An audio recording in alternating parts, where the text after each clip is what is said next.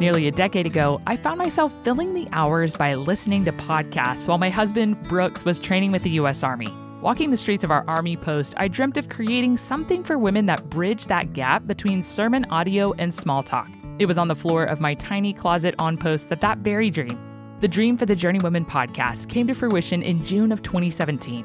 And today, by God's grace, Journeywomen is now a not-for-profit ministry with the aim of moving women to know and love God more. Our monthly and one-time givers help make our mission possible. If you'd like to support the work that we do, you can make a tax-deductible donation by visiting journeywomen.org/give. Thank you for investing in the work of Journeywomen.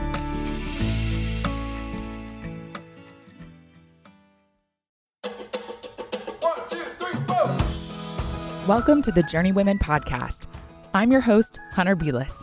Life's a journey we were never meant to walk alone. We all need friends along the way. On the Journeywomen podcast, we'll chat with mentors about gracefully navigating the seasons and challenges we face on our journeys to glorify God. On today's episode of the Journeywomen podcast, I chatted with Maggie Combs about the deep desires of our hearts that cause real grief when they remain unfulfilled, otherwise known as Unmet Expectations. Maggie's the author of Unsupermommy and mama to her 3 busy boys, Isaac, Xander, and Judah. She blames their unending energy and solid build completely on her tall and active husband, Wes.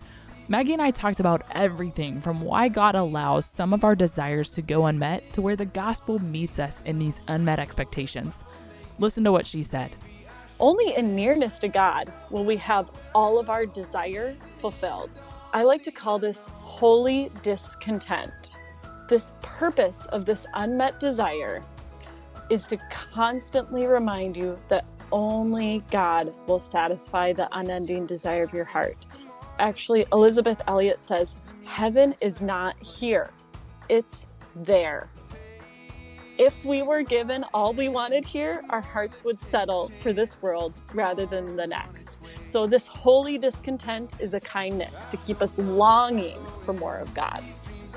Maggie literally had me saying amen throughout the podcast, which thankfully doesn't happen often on this show, but I know that you guys will be fist pumping with me as she gracefully and powerfully brings the truth on this episode.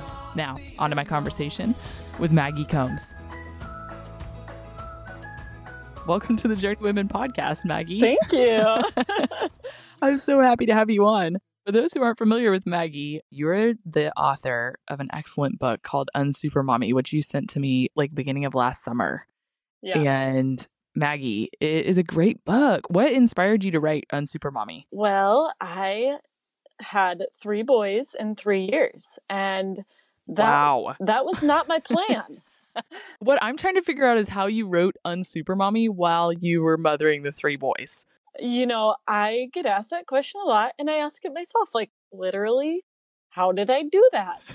Only by the grace of God and by the gift of technology, because I wrote most of it on my phone. You know, my kids. Did you really? My kids were all of an age where they just kind of needed me to sit on the floor with them as they played. And so I was stuck there. Yeah. And it was I could just sit and look at Instagram and play games and stuff on my phone, or I could use that time wisely. And then I did not want to write it, but God would not let me not write it. He just kept bringing it back to me and bringing random people in my life, kind of saying things who had no idea I was thinking about writing it. Really? That's so cool. Yeah. Well, one of my favorite things about you, actually my favorite thing about you, is how passionate you are about how God's grace just intersects everyday life. And really, if I had a theme of my podcast, I think that would be it. So yes, I was ecstatic that you could come on the show. Tell us a little bit more about who you are and what you do so the listeners can get a feel for what your life looks like. Well, I've been married for 10 years to my husband, Wes. I'm a mostly stay-at-home mom to 3 boys. My oldest is 6.5. My middle is 4.5, and my youngest is 3.5. And I really wanted to just be a stay-at-home mom. And God really took me kicking and screaming. I like to say I was like Moses, anybody else, Lord, can please give this message except me. and he made me into a mouthpiece. And so now I'd say like 90 to 95% of the time, I'm stay-at-home mom. And then in those cracks, I do writing and speaking. And then we live on my parents' land that I grew up on. Oh, that's so awesome. On the edge of Minneapolis. And my husband and my dad love animals. So we have 6 horses. Oh, Maggie, that's so cool. I grew up, it's not a farm, right? It's not a farm. Yours is a small farm, correct? No. Okay. I mean, it's a hobby farm, and that there's like, we're not trying to make money doing this. Okay. The cool word now is homesteading. Homesteading. That's what I did growing up. Well, you do frequent writing on your blog, correct? Do you have any writing projects outside of your blog right now? Well, I have some things in the works. Okay. I was like, this sounds like a little secret. Okay. We'll be on the lookout for those. But one of the things that you wrote on your blog was an article series. What did you title it? Giving Up My Daughter Desire. Yes. Yes. And that really resonated with me. And I know a lot of us are sitting kind of on the tail end of a brand new year. I think this is releasing around the end of January. And we've already experienced a lot of unmet expectations. Mm-hmm. This is like January the 5th, and I already have unmet expectations in regard to myself. But I had you on because I really want to talk with you about the deeper desires, like the ones that you wrote about in this blog series, the desires of our heart that really cause us to grieve when they aren't fulfilled. I'd love for you to elaborate a little bit about what you wrote about in regard to your desire to have a daughter. So, like I said, I really wanted a daughter, but I had 3 boys. And the desire for a daughter really came from my relationship with my mom. We grew up super close. I was the only daughter, the last child. My mom had 2 miscarriages and then a healthy baby, my oldest brother, and then a stillbirth at 40 weeks. Oh my goodness, how heartbreaking. Yeah. So she knows a lot about grief and loss. Yeah. And my brother Joshua, and then my brother Ben, and then me. Okay, so you're one of 4. 3 boys and then you. Yep. Okay. And so I was like this much longed for daughter, and it was a big deal to everyone in the family that my mom got her daughter. Aww. And we grew up super close. We were always doing mother-daughter things. And then she was like a leader in our youth group, and she taught Bethmore Bible studies to college-age girls. And I, as a junior hire, started doing them with her and the college-age girls. That is amazing. So it was like not weird at all to me that when I went into 9th grade, I was like, Mom, I think my friends would like to do these Bible studies. And she was already their youth leader. And so she started doing Bible studies for high school girls. And she was a mentor to all of my friends growing up. So I just couldn't really imagine even being closer to her. And then I had kids. And I just physically and emotionally like needed her in a whole new way. I really inherited from her a passion for women's ministry and discipleship. And I just took for granted that God would give me a daughter the same way he gave one to her. Yeah, like you envisioned yourself having the same kind of relationship with someone one day. Yes. And it was like, I thought, gosh, I've always wanted to see like sisters. So I thought God is going to give me multiple girls, like maybe a boy and 2 girls. And then it'll just be like this perfect way for me to pass on this passion for women's ministry. And he didn't. And so when I was pregnant with my first, I found out I was a boy. I was like, okay, that's fine. You know, 1 boy, so then we'll get get more 2 opportunities, God willing. My husband was like, no more than 3 kids. He's like, Maggie, I can see you're going to go for the gold here. Yeah. He had 2 kids. Just like 1 more seems to be a lot of people's limits, you know? Yes. So then I found out I was pregnant with my second boy. And I thought, okay, I might not get daughters, you know, but I was really hoping and believing that I would still get a daughter. Yeah. And then I got pregnant with my 3rd boy when my baby was only 5 months old.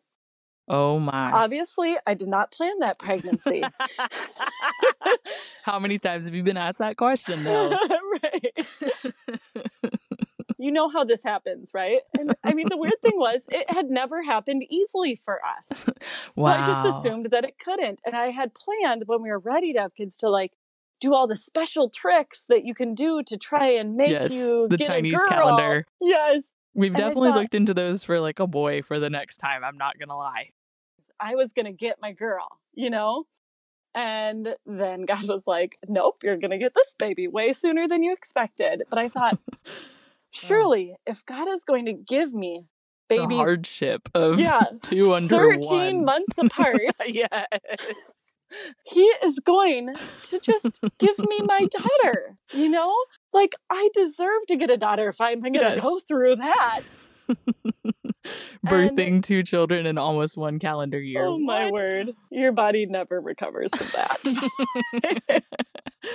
Oh. So I thought, I went into the ultrasound really hopeful Yeah. that this would be my Of girl. course. And then, you know, we saw the evidence that it was not. And I just felt like my world was caving in.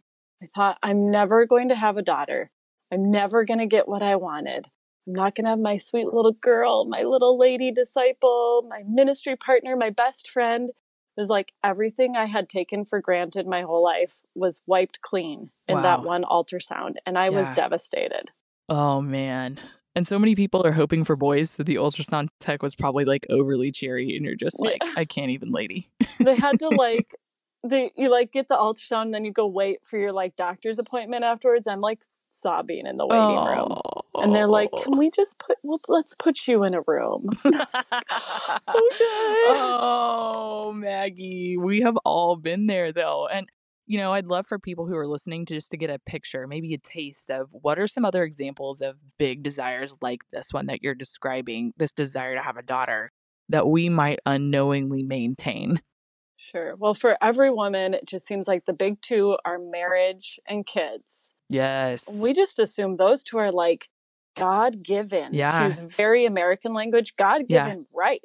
Yeah. And we even speak those into like our kids sometimes, you know, like I've had to be really conscious of not making Hadley seem as though, or making her feel already at the young age of 3 that like, this is something that will like one day you will be married to a man like daddy or something. It's like, no, that's actually not promised. Yes. And that we just assume those things growing up and that we deserve to have those things. Mm-hmm.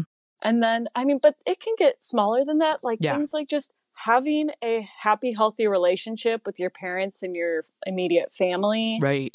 It can be that you will have kids who come to know Jesus. Yep. I think I probably have that, just that you just now told me about. Thank you. That you'll not just be married, but you'll have a happy marriage and you'll have the kind of husband who takes the time to pay attention to you and who's super helpful around the house. Yeah, I think we all walk in with that expectation. Yep. And like we can expect that we will have quote unquote healthy, physically, mentally able children. We expect money for the dream house or any house other than a rental property. Oh, yeah. Military. What's up? Money to be a stay-at-home mom. Money to travel is a really big one in our culture. Right.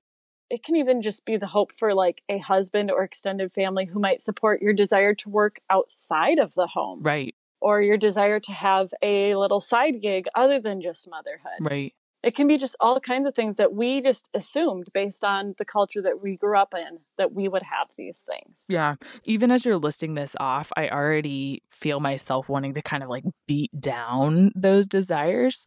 Are these expectations? I think when we hear that word as believers, the word expectations or even the word desires, we associate that with negativity. Like we feel like those are bad things.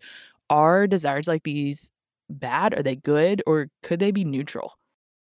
I think that they are good in and of themselves. They're good in their right place. Like there's nothing wrong with wanting to have children. Yeah. You know? Yes.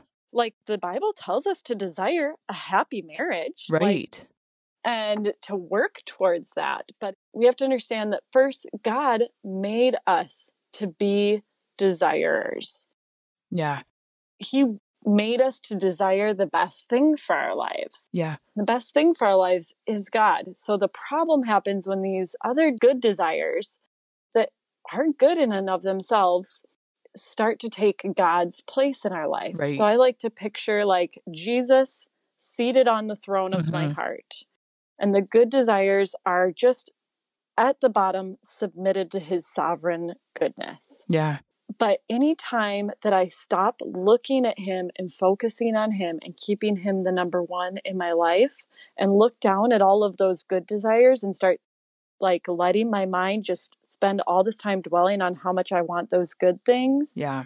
he is no longer on the throne of my life. And those good desires just start crawling their way Yeah. up onto the throne. Yeah, totally. I have absolutely experienced that. And a lot of times it happens without me realizing it. Mm-hmm. Well, Paul Tripp says a desire for a good thing becomes a bad thing when it becomes the ruling thing. Yeah. So they start as good. Yeah. They become bad when we let them rule our hearts. Yeah. So when might we see that these things are actually ruling our hearts? Like if, like I said, sometimes I will have a desire that creeps its way up there unknowingly Mm-hmm. without me realizing it. When do I know that I have put something on the throne instead of allowing God to be on the throne and the desires to be underneath his feet? Sure. Pastor Brad Bigney, he wrote a book called Gospel Treason that's really good, but he also has I'm excited. He has a sermon series. Okay. You can just Google Brad Bigney Gospel Treason sermon. Okay. And the sermon series is free online that you can watch. Love it. He says that devastation is always a tip-off for idolatry. Yeah. So anytime not getting something activates like a raging emotion of anger or devastation in your heart, you know that good desire has begun to get on God's throne in our lives. Yeah. So when Jesus is on our throne, then the fruit of the Spirit gives us the opposite emotions. We get love, joy, peace, patience, kindness, goodness, patience, gentleness, and self-control, faithfulness, all of those good things. But when those good desires get on the throne and they start ruling our heart, and we don't get them, then we get anger, fear, malice, short temper, harshness, all of those kinds of big bad emotions that are just surefire signs that Jesus is no longer the focus of our lives. Yeah. I can think of about a million examples, because we're talking about kind of the bigger desires that really leave us like grieving. But even in that, I think about back to the sleep chapter of your book when Davy doesn't sleep for the full 2-hour nap that I'm expecting. I can get ticked. Yeah. And I mean, you deserved that nap. You worked really hard in the morning and then you were trying to do God's work, working on your podcast, and she woke up. Exactly. And that's where I've realized that a lot of times the things that I am, placing my hope in, my expectations, my desires, whether they be big or small, that is truly like me wanting to crawl up on the throne myself to make myself either a more successful person or to be a person of my word, even like good things. I can so often place my hope in those desires or those expectations just because I want myself to be really on the throne.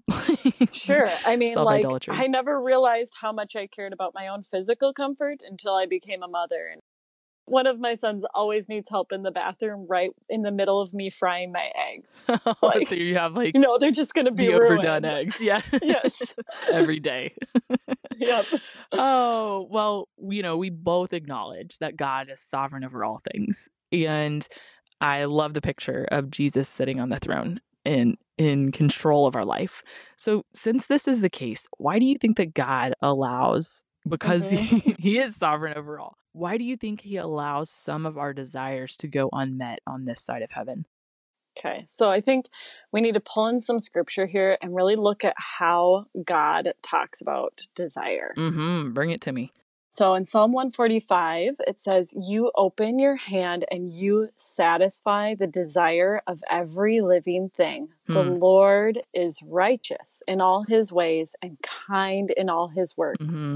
The Lord is near to those who call on him, to all who call on him in truth. He fulfills the desire of those who fear him. He also hears their cry and saves them. So here's the thing. Yeah. It says he satisfies the desire, not the desires, plural.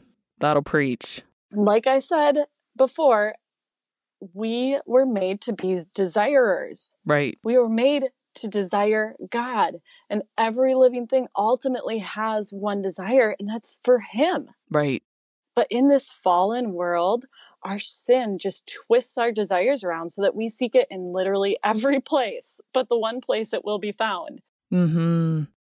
In his essay, The Weight of Glory, C.S. Lewis explains it this way. Yeah. Like an ignorant child who wants to go on making mud pies in a slum because he cannot imagine what is meant by the offer of a holiday at sea. Mm-hmm. We are far too easily pleased. Yes. We're too happy with these desires. Yeah. So then, God does not promise us everything we do desire, but he promises to satisfy our underlying desire.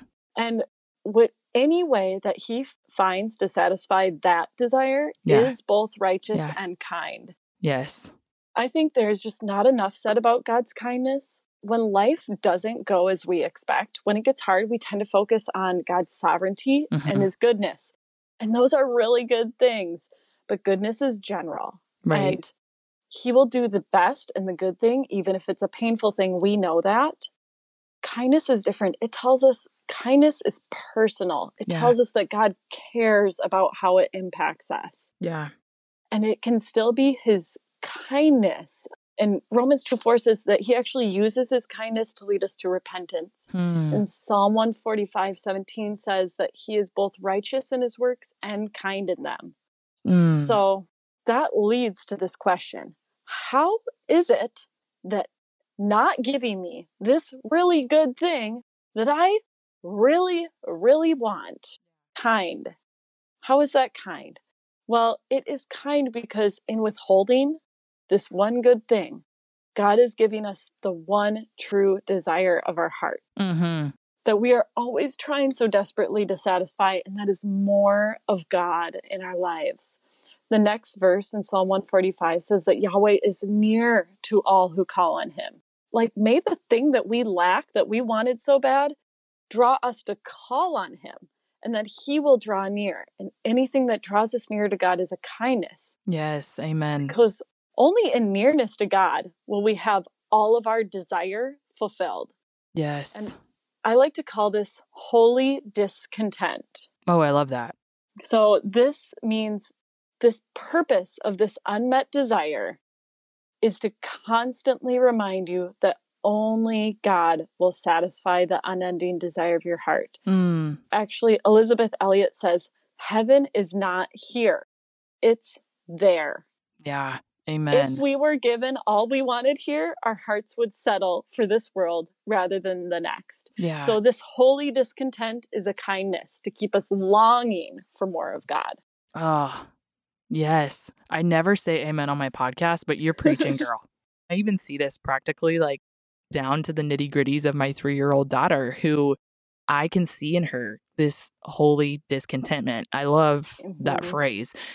She is obsessed with clothes. And at first I thought, okay, this is just an expression of her creativity. This is, a girly thing.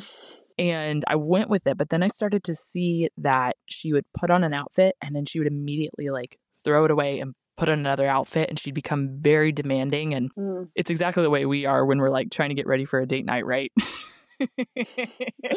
Starts young. But I learned to use the language with her, which I'm totally going to add the holy discontentment into our language in our home now that you've introduced that to me. I love that.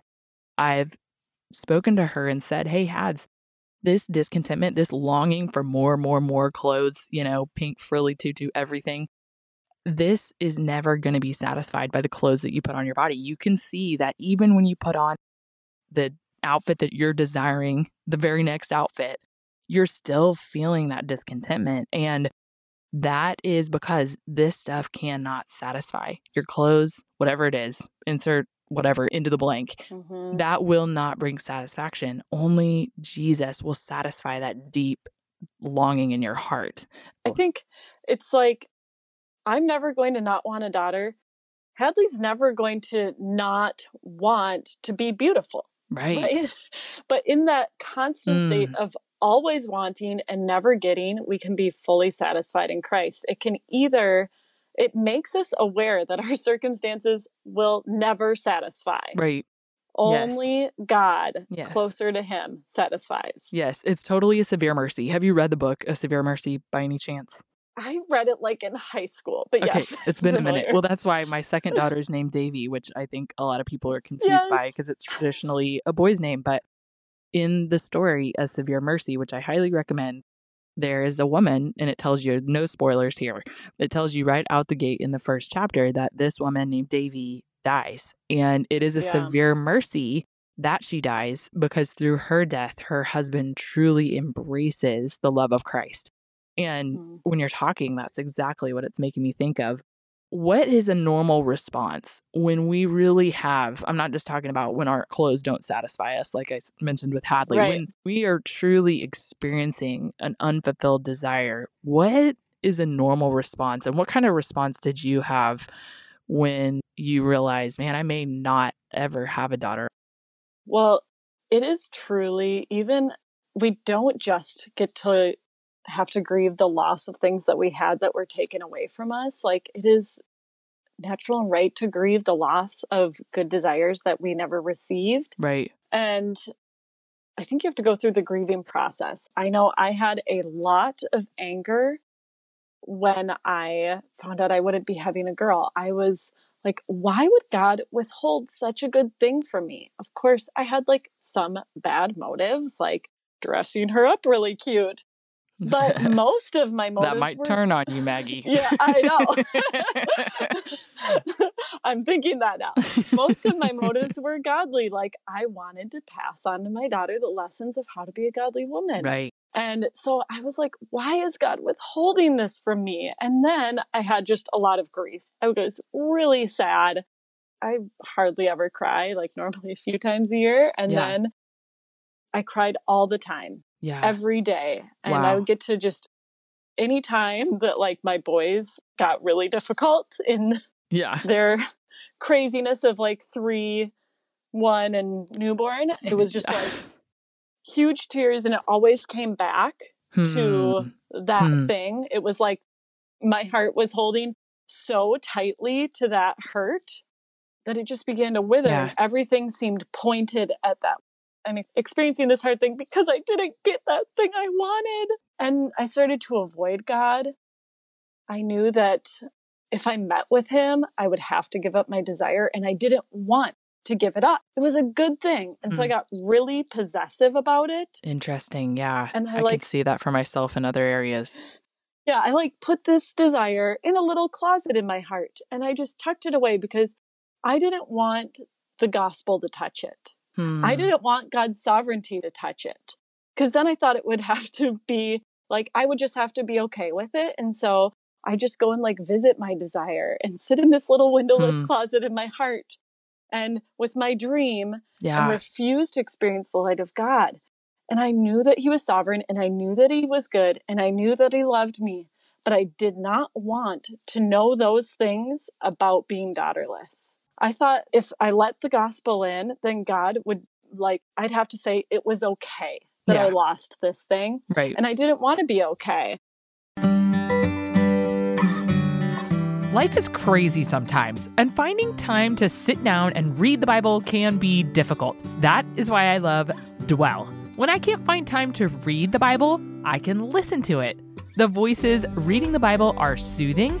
They're not your normal narrators. Plus, you can choose calming background music and adjust the pace of the narrator's voice to get things just right. Dwell's newest release is called Dwell Daily, a fresh, thoughtfully crafted devotional that immerses you in the Word, allowing you to pray it, meditate on it, and so much more.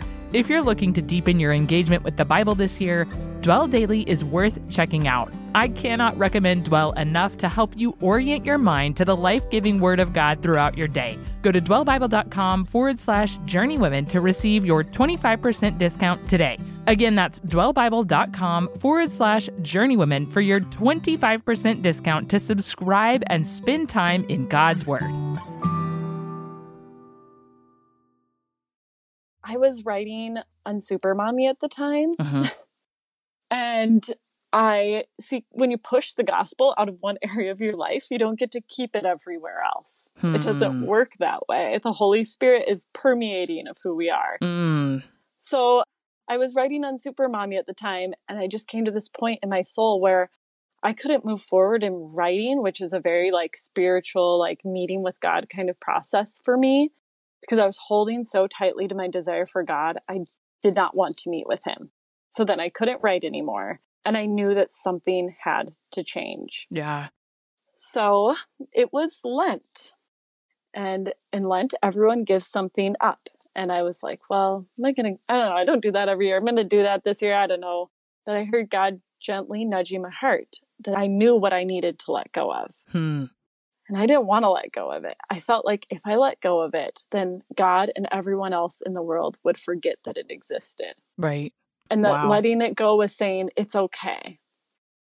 But God showed me that he is my keeper. And God does not forget. And so he taught me that I could entrust my desire to him and he would keep it for me. Because the desire was killing my soul. Yeah. And I could either give it to one who is kind, fulfills my desire, and keeps me, or I could let my soul die, basically. And Psalm 121:5 really ministered to me. It said, the Lord is your keeper. The Lord is the shade at your right hand. And it's just thinking of the shade. And if he's close enough to be the shade on my right hand, he will always see and recognize the desire in my heart. I don't have to keep bringing it up in all of this vomit and anger and emotions for him to know. Yeah. He knows. So I don't think it's at all wrong to grieve a desire. I am always going to be sad that I didn't get a daughter, but I feel like I struggle with the grief of it every time I kind of enter a new season of motherhood and I realize I'm not getting to do those things now. One thing that's been really comforting to me is John Piper's video, Embrace the Life God Has Given You. Okay, I haven't seen this. You need to see it. Everyone needs to see it. We'll link to that for sure. It's really meaningful to me, especially because Pastor John was my actual pastor for many years. I went to Bethlehem. That is so cool. Which is just like a privilege. And they actually had 4 sons and then stopped having kids. And everyone knew that they had a desire for a daughter, that Noelle really wanted a daughter. Yeah. Enough that out of the blue, there was this baby up for adoption that really needed an adoption really badly. Someone from the church called them up and said, Noelle, I think I have your baby girl. That's incredible. And did they adopt her? Yeah, that's her daughter. She's got to be nearing the end of high school now, I think. Wow. Yeah, Talitha. And so that is encouraging to me. Not because then I think, well, God's going to give me an adopted daughter someday. But that this word that he speaks in this video comes from, I think, a really similar place in his heart. Because what he says is that there are 2 types of grief. There's grieving something that you had that was taken from you. And there's grieving something that you always wanted that you never got. And that both are legitimate, important kinds of grief. And that you just occasionally go to those places and have your tears and sadness and sorrow before the Lord, but you don't live in that place. You wash your face and then you embrace the life God has given you. I love that. That was so encouraging to me because I don't have to forget. I don't have to forget. I don't have to pretend like this didn't exist. I don't have to stuff it down in my heart. I just have to trust God with it. I just have to, anytime I have it, bring the emotion to him. And I can trust him to keep it and hold it for me and be gracious and kind with my heart. I love the phrase in that sentence that you said, grieving the desires that haven't yet been met. Is that what you said? Yeah. Grieving the desires that. So I have to remember. Yeah. it's weird to hear your own words said back to you, but where does the gospel meet us in those desires that we have that haven't been met yet? So I think that Jesus' death on the cross reminds us that even God humbled himself to experience suffering. It's really easy as Christians to think because we have God's grace, we shouldn't experience suffering. But Jesus came and he suffered. And he even went to the Lord in Gethsemane and said, if it's possible, take this cup from me. This is too much. It's just too much. Please take it. And I have been there with God. Please just remove this pain from my life, this hard road to walk. But then Jesus said, but not my will, but your will be done. And to walk in the steps of that kind of humble, suffering servant is a gift. Like, we will know Jesus more and fellowship with him more through experience the suffering of not having this impediment removed. And that then the gospel also reminds us that God already met every one of our needs in the person of Jesus. It's easy when you have an unmet desire like this to feel like God is just withholding from me. Yeah. But God cannot withhold the best from us because he already gave the best to us in Jesus. Yes. It says that all of the promises are yes to those who believe. Yes. So all of the promises, even if you're hurting, even if you haven't received a husband, even if you haven't received children, God has given you everything you need for the life he has called you to. And he has given you everything that you need to meet the desires of your heart. And that is in the person of Jesus. We can have a joyful and fulfilling life simply because we have Jesus. Yes. You know, in the moments where the rubber is really meeting the road, I think a lot of us can sit and hear that and say yes. But when we're putting one foot in front of the other and actually attempting to walk out our lives, how can we walk in the grace of the gospel like you described without wallowing in sadness in regard to our unmet desires? I think we have to keep putting truth in front of us. Yeah. Because when we focus on our circumstances, we're always going to be unhappy. Our circumstances would never meet our plan for them. True. And so when we focus on that and we stop saying that circumstances are need, that our plans are things that we need. Paul Tripp calls need the sloppiest, most all-inclusive word in the human language. Yeah. So I just throw that word out. Yeah. And I think it is important how we say things. I'm only going to say I need Jesus. Yeah. Putting truth and focusing on truth instead of on the things, focusing on Jesus on the throne instead of all of the little things underneath. We'll put them in their right place again. And then we will be able to experience, I can truly say that now I can go and I can talk about having a daughter and being sad without feeling like I need to have that to be happy. And that is really a huge, that took... It's a huge win. 6, 9, 12 months to get to that place at least. And it's still something that I have to continually submit to the Lord. So when you were talking, first starting to talk about that, did you experience shaming from other believers or even just from other people who are like, man, you should be happy with what you have? Definitely. I experienced women, well, there's kind of two coins. Aren't you have 3 beautiful children. You're kind of diminishing them by saying that you still want this, you still want a daughter. But they're 2 totally separate desires. I love my boys. I'm so happy and content with them. But I still have this part of my heart that's not going to be met in the same way by a boy as it was by a girl. Just like a woman who is married, happily married, and is unable to conceive, is happy with her husband. She doesn't That's not tossing him in the trash to say, but I also really want children. Yeah. And then the other way is like, well, you should just be happy that you're not going through suffering like miscarriages, like stillbirths, like infertility. And the thing is that we don't, in the kingdom of God, we don't compare suffering with each other. Mm-hmm. Yeah. We actually do. We shouldn't. We do. Oh. Everything is equal. We stand equally sinful before the Lord. We stand equally unworthy of any blessing. Yeah. Yes.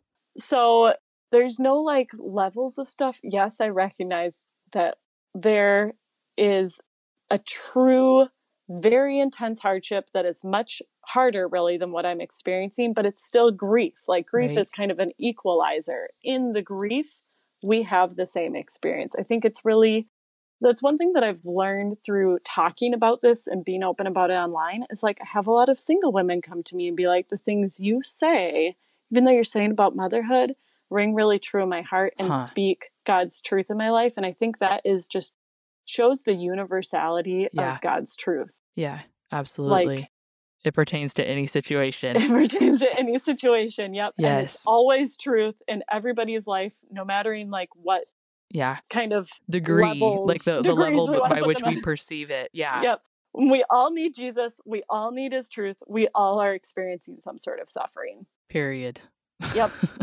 Well, how can we come alongside our sisters who are struggling over grieving with unmet desires and really love them well? I think that we, first of all, don't assume that God is trying to teach them a lesson. I'm not sure what it is about singleness that brings this out, but it's like, how many times has a single woman heard, well, you just need to get in the right place with the Lord so that you're ready and prepared for the husband that he's going to be. It's like, we don't get right with the Lord so that he gives us some blessing. Yeah. Like, or just get content enough, honey. Yes. And once you're truly content, then God will give you a man. Then you'll get it. Then you'll get your man. That's not how God works. Like, God is just working to draw us all continually into him. Mm-hmm. So we just, first of all, stop trying to teach them God's lesson too. Yeah, seriously. I need that word for myself. Instead, God wants us to just point them back to Jesus. Right. Point them back to Jesus. Let him and the Holy Spirit do the heart work. Yes. We do the work of just helping them fix their eyes back on the Lord. And then we recognize their grief as legitimate. Like I was talking about, we're not going to talk about, well, this isn't as hard as somebody else's grief. Well, that doesn't mean it's not still really hard. We're going to recognize that. And even if it's something we don't understand, give them the grace to say, I see that like this is a real struggle for you. And I want to gently bring you to the Lord rather than give you shame for struggling with it. Yeah.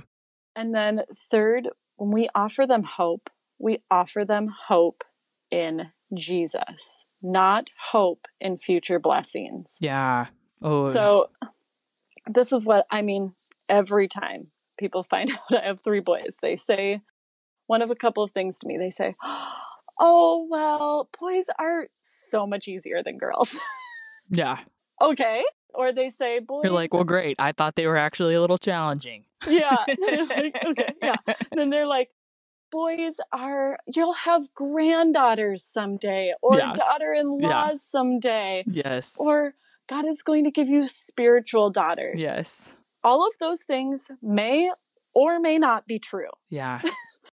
But none of those things are a safe place for me to put my hope. Yeah. A single woman's place of hope is not in a future husband waiting for her. It is in the Lord being enough no matter what. Right. And so we really do each other a disservice when we just point to God's blessings and still, instead of pointing to the blesser, because what she needs is to get Jesus back on the throne of her heart. And I feel like I should have said this earlier, so I'm just going to say it now. But what she needs to be doing is abiding with God. Yes. Yeah. So that's keeping Jesus on the throne. And I have to say, though, that abiding is has been a really intimidating, possibly shaming word to me in my past Christian life. I grew up in the church, and it's like one of those words you hear a lot, and you're like, I should what? be doing that, but I don't know how. Yeah, what the heck does that even mean? You know? Yeah. But you don't really want to ask because people just give you really open answers, Yeah. and then you feel like, well, dumb. Yeah, dumb. And so let me break it down for you.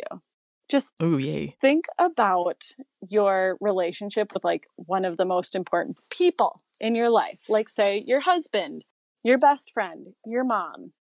Your relationship with that person, you don't talk to them once in the morning and then just forget about them for the rest of the day. Or no. You text with them. Totally.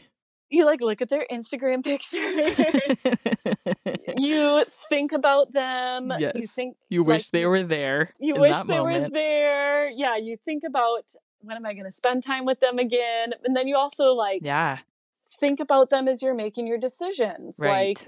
As you discipline your children, you often think about, well, what is my husband what has been his guidance on this area in the past? You think that's about, so good of you. I was like, I wish he was here to do this. Well, yeah, that can happen too. And you think of them as you make plans for your life. You think how the plans might impact them, how their thoughts might impact your plans, and all of those things. That's all abiding with Jesus is keeping him in your mind so that he impacts your circumstances, the truth of his word dwelling in you richly through reading it, through putting it in your heart, so that you're having continual communication with him, that he be the person you quote unquote call on when you're having a really rough day. So that's all abiding is making him just like those most important people in our lives. Yeah. And when we do that, he stays on their throne. Our focus stays on God instead of our circumstances. And all of these good things that we want stay in their right place, just seated at the bottom, at the Lord's feet. When you're talking about even texting your spouse, I'm like, I think sometimes this is harder for us because we don't really practice the discipline of sitting and listening to what God has to say to us. And I'm like, man, he's given us a whole entire, not just a text message, but a whole text of all of his words and everything that we need for life and for godliness. And so when you're talking about setting the truth before you, that's really my hope for myself in the coming years, just to consistently be meditating and mulling over the truth of God's word. And I really believe that's going to help me abide as you're talking about this, just thinking about the things, the promises that he has already told me to be true, and to remind myself of those as I'm going through whatever circumstances during the day, to help me reorient my gaze to him, really, to help me abide. Yeah. I think 2 simple, super practical ways to abide. Listen to the Bible on your phone. Yes, that is huge. Because it's you can literally do that in any circumstance. You can do that on YouVersion app. You can do it on Bible.is. I have questions about that all the time because that's part of what helped me last year to read from cover to cover. Yes. And it's huge for moms because when you're in the car, what better thing to put on the Bible for your kids? Just Bluetooth it up. Yeah, I love the ESV one because it's free. Yeah. That version is free on there. Doesn't it have a British accent? Yeah, it's got it. I really enjoy the man's. Yeah, Bible.is is a little creepy, forewarning. And the background music scares me. The other practical way is just literally to keep your Bible open wherever you are. Yes. Literally just keeping it open. Multiple Bibles open in every location you frequent. Yeah, instead of closed in a drawer. I completely agree. Well, speaking of those, would you like to share with us some other resources that you would recommend for somebody who's wanting to grow, whether they're wanting to navigate unmet expectations more biblically, or wanting to walk alongside friends who have deep unmet desires and wanting to do that well? Sure. The first is the shop Wordsworth Noting. Yes. Has grief and sorrow cards. They're so pretty. They're so pretty. the one side is something beautiful, like some of Lauren's hand lettering or some of Emily's graphic design work. And they kind of correlate to the verse on the back. I heard them talk about these one time saying like the picture helps you to remember the verse. Like if you can picture that in your head, like yes, combining those two mediums, which verses on note cards is great, but like the added visual was really helpful in remembering them. But also then you can like keep the pretty picture out if you don't want everyone to know that you're maybe struggling with grief, and then flip it over when you need it. Yeah. And it has like a really good gospel, I mean, obviously a verse from the Bible. Right. on there, plus a little exhortation that kind of sums up that verse that are just really well written. And I'm excited. I need to order like a whole stack of these because every time, right, grief is usually unexpected. And I'll go to the the card aisle at the grocery store, and I always leave like, are you serious? I just read like 50 cards. And in all the cards, there's not anything that I can offer as truth. So I'm going to have to choose a blank one with a flower on it. Yep. So it's like these just put God's word before you. They give you a whole series of verses to be meditating on when you need to be, like when you're talking about when you just like can't get your heart right, when you can't give up that idol, that thing, to trust Jesus with that grief. And then they also teach you verses that you can use to minister to your friends who are experiencing that you don't have to feel like when a friend brings a grief to you, what do how I do say? I respond? Yeah, what do I say? You just have it right there. Pull it out and read it. Cool. I like it. So those are super helpful. And then 2 worship songs that have been really meaningful to me. Again, like I said, for those times, like worship music is really powerful for those times when emotionally you don't have words. Yeah, when you don't have words and you don't want to let go. Yeah. You know? The power of music to force yourself into the emotion you're trying to like hold off at a distance. It's true. The first is Sovereign by Chris Tomlin. Okay. And he says, in your everlasting arms, all the pieces of my life from beginning to the end, I can trust you. Amen. Yeah. And then God is Good by Dustin Kensrue. Okay. So he was the lead singer of Thrice, if I have any rock fans. Not and his here, music but does tend to be a little bit more, it's not like full rock and roll, but even his worship music is a little bit more that way, metal? Which I like. Not metal at all, but it's just like, it's not like quite so, I don't even acoustic. know. Yes. Yeah, not quite so acoustic. Coffee shop. And you probably do know some of it, probably you sing some of his songs at your church you don't even know. Okay. But God is Good says, even when it seems the answer is no, the promises of God still find their yes in Christ. I need that on a canvas. Yeah, that one line just changed my life. Wow, that's so good. So. Okay, going on the Journey Women jams. And then the third biblical resource would be biblical counseling. So this is counseling that's just straight from God's word. The main organization is CCEF. Okay. And I know Emily was talking about David Paulison's X-ray questions. They have so many practical resources like that. Ooh, I'm excited. That are really specific to all of the different places, like sin strongholds that we can get into. And they're all it is just giving you the word, just pointing, taking you on a journey through the word.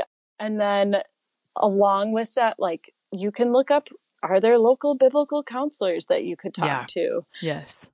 And then Faith Biblical Counseling Conference.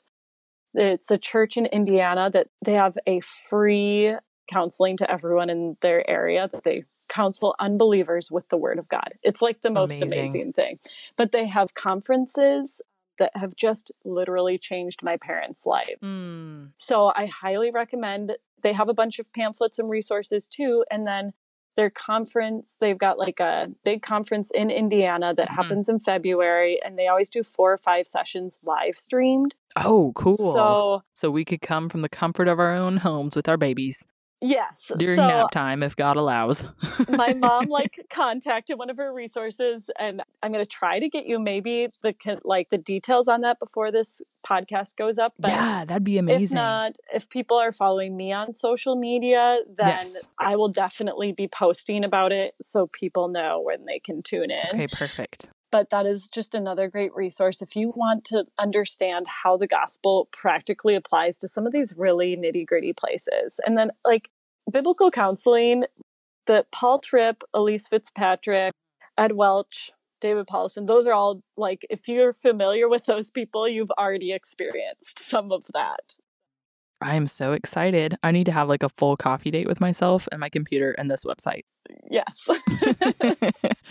Oh, that would be one of my simple joys, but I'd love to hear from you. This is a question I ask every guest on the Journey Women podcast. What are 3 of your simple joys? This can be anything from the most simple of things to something that we could buy on Amazon. Okay, so the first one is Voxer. Are you familiar with it, Hunter? Yes, I am. I don't use it anymore, though, everyone, because I was getting overwhelmed. Oh, I bet you probably have random people message you, maybe? Well, I don't know. no, yeah, Just too you're many on Voxer, messages. and then you're like, oh, it became one more thing. And when you have all of this auditory input via the podcast, and at the time I was editing my own show, which I'm not doing anymore. So maybe I'll get back on Voxer eventually, but it was too much auditory input for me. However, it's an awesome medium of communication. Yeah, I just was really praying to God. I had been kind of through a season of not having much time for friendship. Through having that really intense Littles experience and then launching my book. And at the same time I launched, right as my book was coming out, we were finishing building a house. Oh, so wow. It's it was really intense and I was feeling lonely, and God used that to reconnect me with my cousin who's like a sister to me, who has triplets. And it's just hard for us to get together. It's wonderful because you can talk whenever you can talk versus setting up a phone call, which usually means in that exact moment that your scheduled phone call happens, something else inevitably ensues. Yes. Mm-hmm. Yeah. And so it's just you're sending voicemails to each other, and then rekindled my relationship with my sister-in-law because we see each other all the time, but you can't go deep when kids are around. And then now have a writers group that is from all over the country that only meets on Voxer. That's amazing. So you can listen to it when you have time, like a podcast. Yes. So that has been just life-changing for me. That's awesome. So that, and then sunsets and sunrises. Absolutely. Because it's winter and I live in Minnesota and I get to see both every day because our days are 7:30 is sunrise and then sunset is at 4:30. Oh, Maggie, that makes the whole 3 kids under 3 even more potent because you can't go outside. That's crazy. So my youngest now is 3.5 and he's obsessed with them and he gets so excited every day when he sees the sunset or the sunrise. And it just brought a renewed pay attention to these things that God does for you every day to draw your mind back to him. And then also just to have a good attitude about we have really short days, but look at the blessing. We get to see the sunset and the sunrise every day. Oh, that is so great. I love it. And then my third is fainting goats. So, I have no idea what you're talking about. Go on YouTube. If you need a good laugh, go on YouTube. Our goats are fainting goats. What? What does this mean? So it's like a fight or flight reflex where if they get either scared or really excited, they fall over. Oh, this happens to Davey. This is serious. I'm not even making this up. That's crazy. Kids a neurological response. Videos. Yes. So every time I bring the grain out to my goats, we have one who literally, dear things, she feels things strongly. She faints every time. This is Davy Goat. If you don't have a name, I have one for you. Her name is Scout, but I love that. She's falls over. Well, she only falls over sometimes. You have to be really excited or really scared to fall over, but their legs lock up and the other 2 run ahead to the grain. And I'm we have to wait for our dear sister Scout to get her emotions under control and come along with us. That is excellent. Okay, we'll be YouTubing ASAP. That sounds really cute. Well, one of the questions that I love to ask every guest on the show, because I know that my whole inspiration for starting Journey Women was that I've had mentors and women who have inspired me and who have encouraged me and who have challenged me and who have spoken the grace of the gospel into my own journey with Jesus. And I know that for every single guest that I have on the show, they have had that experience too. So I'd love to hear from you. Who is it that's had the biggest influence on your own journey with Jesus? I really didn't want to say my parents. It sounds like they're pretty awesome. Came up with all of these other ideas, and I was like, no, really, it's just my parents. Let's just be real. But I think this is why. Because they've made the biggest difference in my life as an adult Christian, because it's so evident that they are still being sanctified. That's amazing. Yes. Like, my dad is 70. My mom is just a little bit younger than that. Like, a lot of people in their life are just retired. Checked out. Yep. They're checked out. They're retired from life. They're retired from sanctification. And they were always like those strong kind of pillars of the church, like my dad, the elder, my mom leading the Bible studies and like leading a lot of women's stuff in the youth group. And they were amazing Christian people. And then they went to the Faith Biblical Counseling Conference and they learned this concept that we do what we do because we want what we want. And that concept has, again, like completely changed their lives. It's encouraging to me that a mature Christian can still receive that kind of sanctification through experiencing gospel application in their lives. Yeah. And it is humbling to me to keep my heart open to receiving the counsel of Scripture and God's sanctification, instead of thinking, I'm like made, and I made it, but I'm good enough. Like, I'm good enough. And that like sanctification is painful, but it's always better. Like, they're experiencing so much more freedom and they have so much to offer other people through being really humble about God teaching them new things. Yeah. Even at like, the time in their life when, like I said, people give up. So yeah, that's amazing. They make me want to keep pursuing, believing that more of Jesus and more glory and power in my life is possible. I love that. Man, you're making me want to come hang out on the small farm homestead and hang out with you and your mom. Anytime. If you're ever up in Minneapolis. All right. I might take you up in that. I'll have to get my cold weather Come to the Desiring God conference and hang out with me. Okay. All right. I'll put that on my list of desires. I'm just kidding. Maggie, thanks for coming on the show today. It's been a joy. It's been so great. I hope that you guys found this conversation with Maggie as thought-provoking and as challenging as I did. You can find everything that we talked about on our website, journeywomenpodcast.com, listed under the show notes. To continue our discussion on Unmet Expectations, hop over and meet us on @JourneyWomenPodcast on Facebook and Instagram, or @JourneyWomenPod on Twitter. Listen, if you're enjoying the podcast, there's a few things that you can do to support us as we continue striving to produce even better quality podcasts. First, you can share the show with a friend. Our hope is that you guys are using these episodes as a springboard for real conversations within the context of your local community. The second way you can support the show is by leaving us a rating and review on iTunes. If you don't know how, you can find that information nestled under the podcast section of our website. This helps our podcast get on the radar of other women who are also on their journeys to glorify God. Thank you guys so much for allowing us to journey alongside you. I love y'all, and I cannot wait to see you here next Monday. Have a great week.